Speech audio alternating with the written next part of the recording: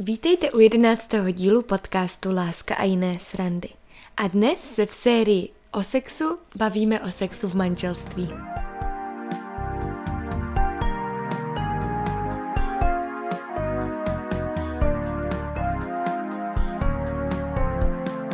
A důvod, proč se bavíme o sexu v manželství v podcastu, který spíš cílí na lidi, kteří ještě nejsou v manželství, kteří spolu třeba chodí, víc jsem řekl, klidně můžou i posluchači být, kteří jsou už v manželství, tak je to, že někdy, když slyšíme o sexu, tak mám pocit, že je to někdy zahnáno do takových dvou extrémů. Buď to ve světě, nebo i někdy v církvi, může to vypadat, že sex je až příliš důležitý možná, nebo on je důležitý, ale to je jediný způsob vyjádření lásky, že vlastně všechno na něm stojí a padá. A nebo na tom opačném extrému můžeme slyšet, nebo mám mít dojem, že sex je něco, co je tajné, prostě, že se o tom vůbec nemluví a že to možná ani v manželství neexistuje. Když tak vzpomínám na dobu předtím, než jsme se vzali, ať už když jsme spolu chodili, nebo když jsem ještě byla sama, tak přesně tyhle dva extrémy se v mé hlavě praly. A přemýšlela jsem o sexu jako o něčem, co ty dva dělají prostě úplně pořád po tom, co se vezmou. Svatební cesta není o ničem jiným. A ten život dál potom taky. A zároveň jsem viděla lidi kolem sebe, u kterých jsem si říkala, mají vůbec někdy něco spolu?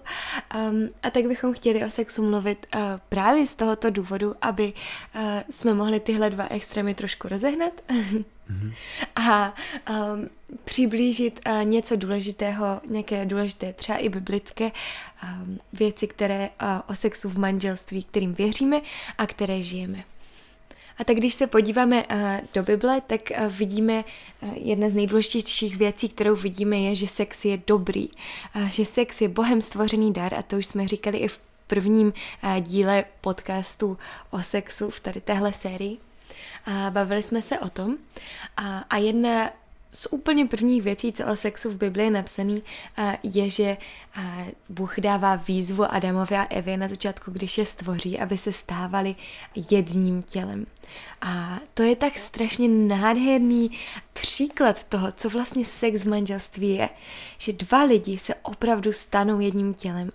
A můžu říct, že když jsme vstupovali do manželství, tak já jsem tohle opravdu zažívala, že ve chvíli, kdy jsme potom začali spolu žít způsobem, že jsme se milovali a tak stali jsme se jedním tělem takovým způsobem, že jsme se celé poznali a odevzdali se jeden druhému, byli před sebou úplně 100% naked i v tom, nejenom v tom fyzickém, ale i v tom psychickém stavu.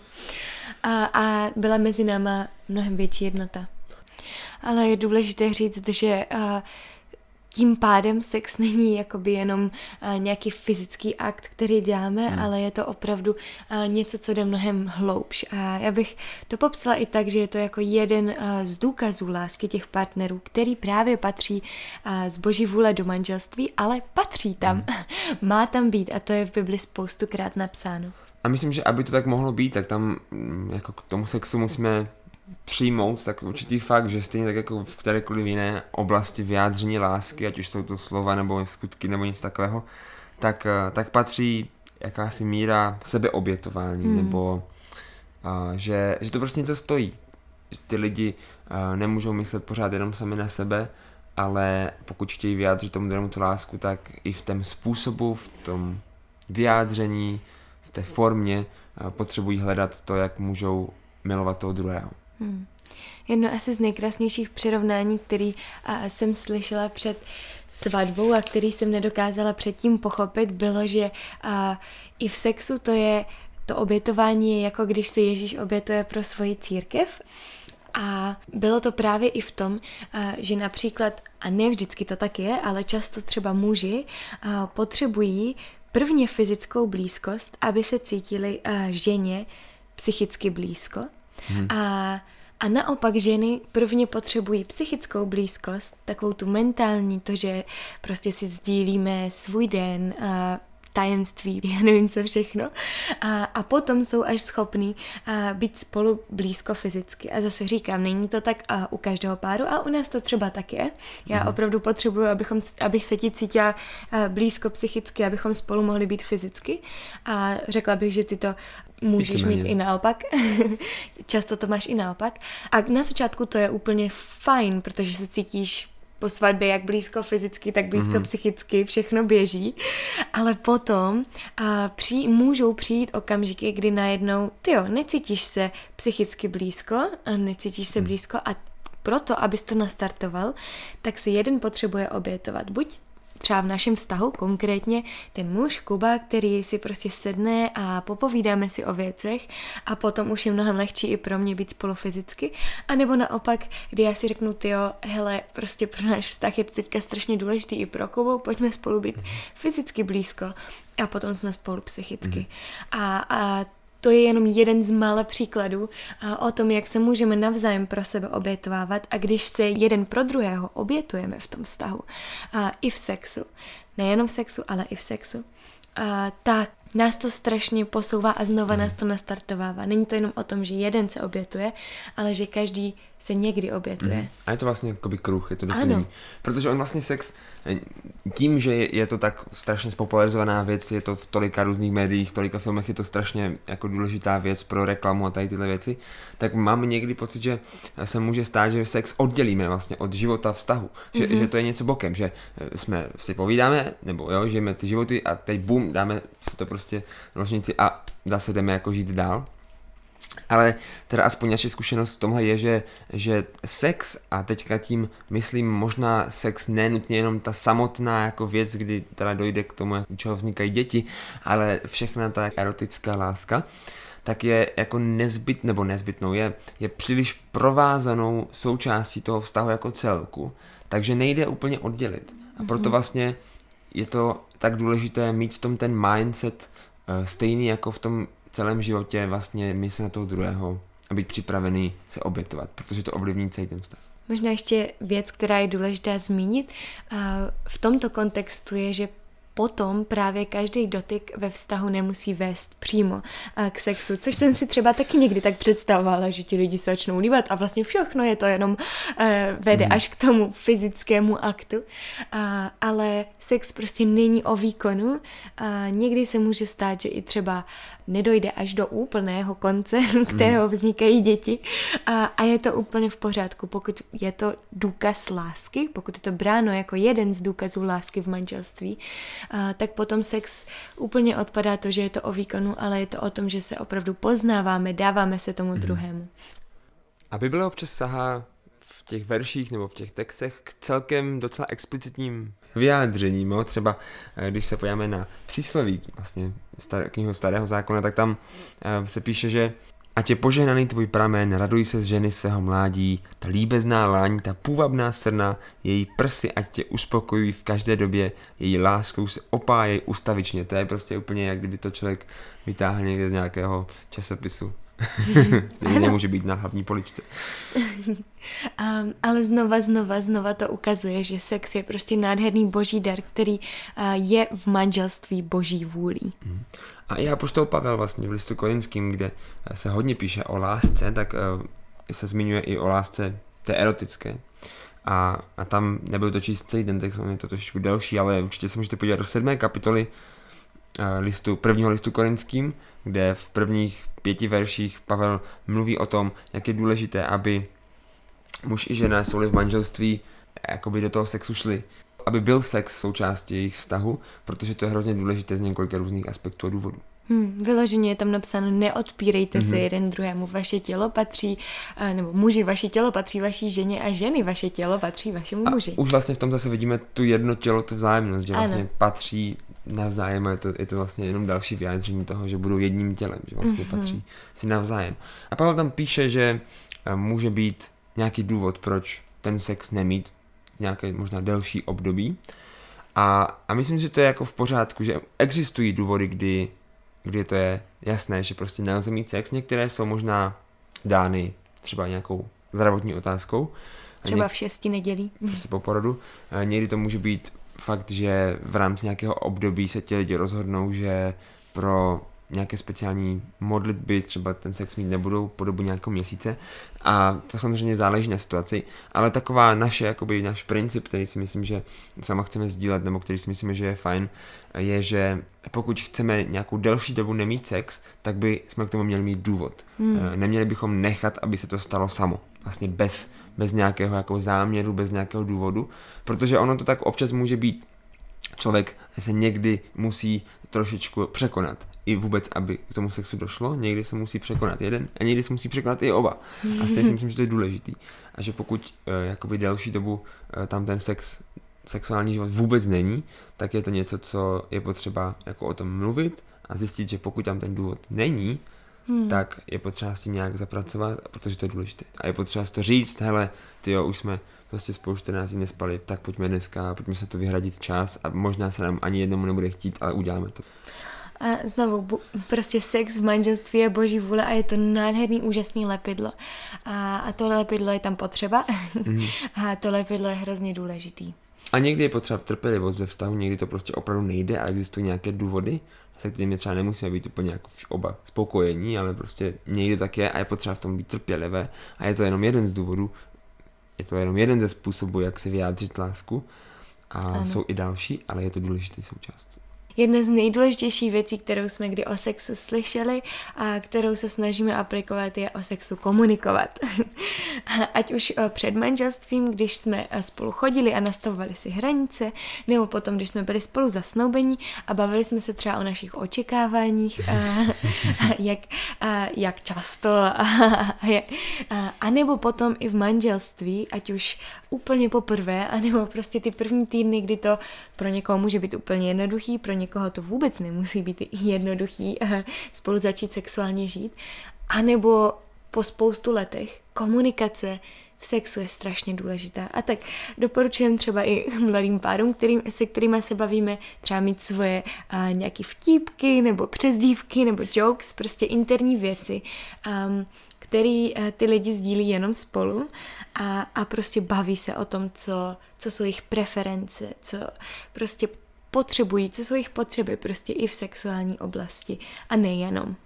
Jedna z otázek, kterou se nás občas lidi ptají, kterou se nás vlastně možná ptáte i vy, je, jestli i v sexu v manželství můžou být nějaké hranice, protože asi pokud jsme křesťané, pokud jsme vyrostli třeba v církvi nebo nevyrostli, ale jsme křesťané, nějak o tom víme, tak přemýšlíme nebo slyšíme, čteme o hranicích v rámci sexu před manželství, kam ještě můžeme dojít, o tom jsme se bavili, můžete si poslechnout naše předchozí podcasty, ale otázkou je, jestli existují hranice i v sexu, když už jsme manželé.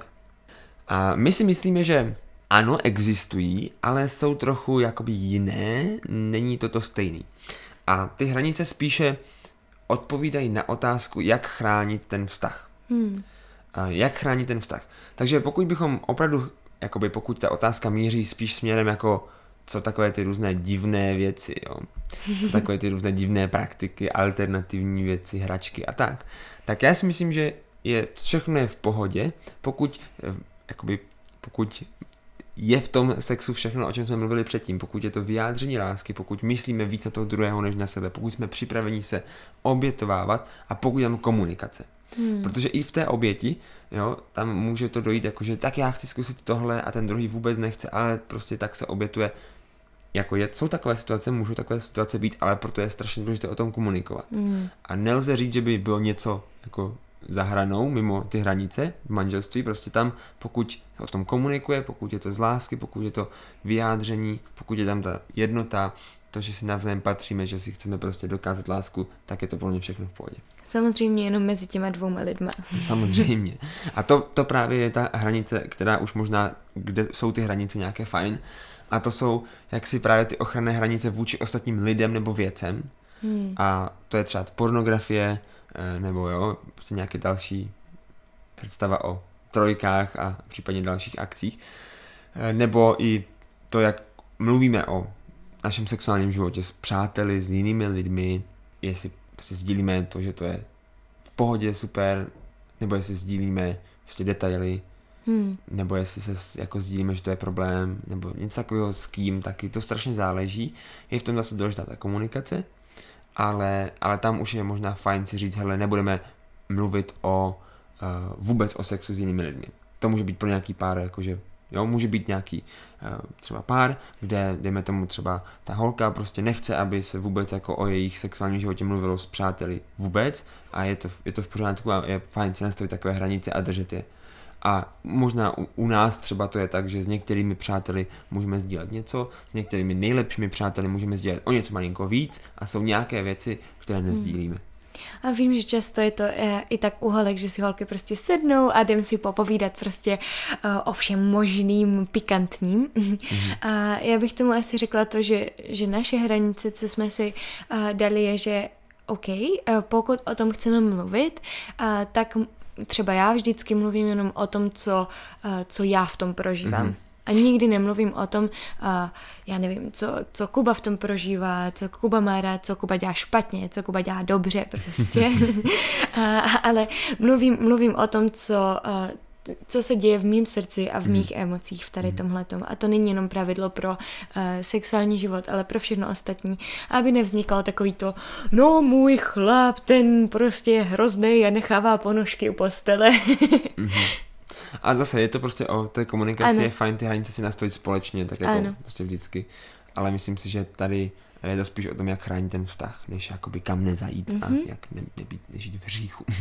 A potom prostě k hranicím v sexu v manželství je důležité říct, že manželství je prostor pro kreativitu, kde můžou prostě lidi žít kreativně, ale zároveň každý člověk, nezáleží na to, jestli je muž nebo žena, tak má prostě svoje individuální preference, svoje individuální potřeby i ve fyzické oblasti a je potřeba znova o tom komunikovat, bavit se v tom vztahu jedinečně, po případě najít si třeba nějaké starší mentory, bavit se s nějakým starším párem, prostě pokud je už v delší dobu i v této oblasti nějaký problém.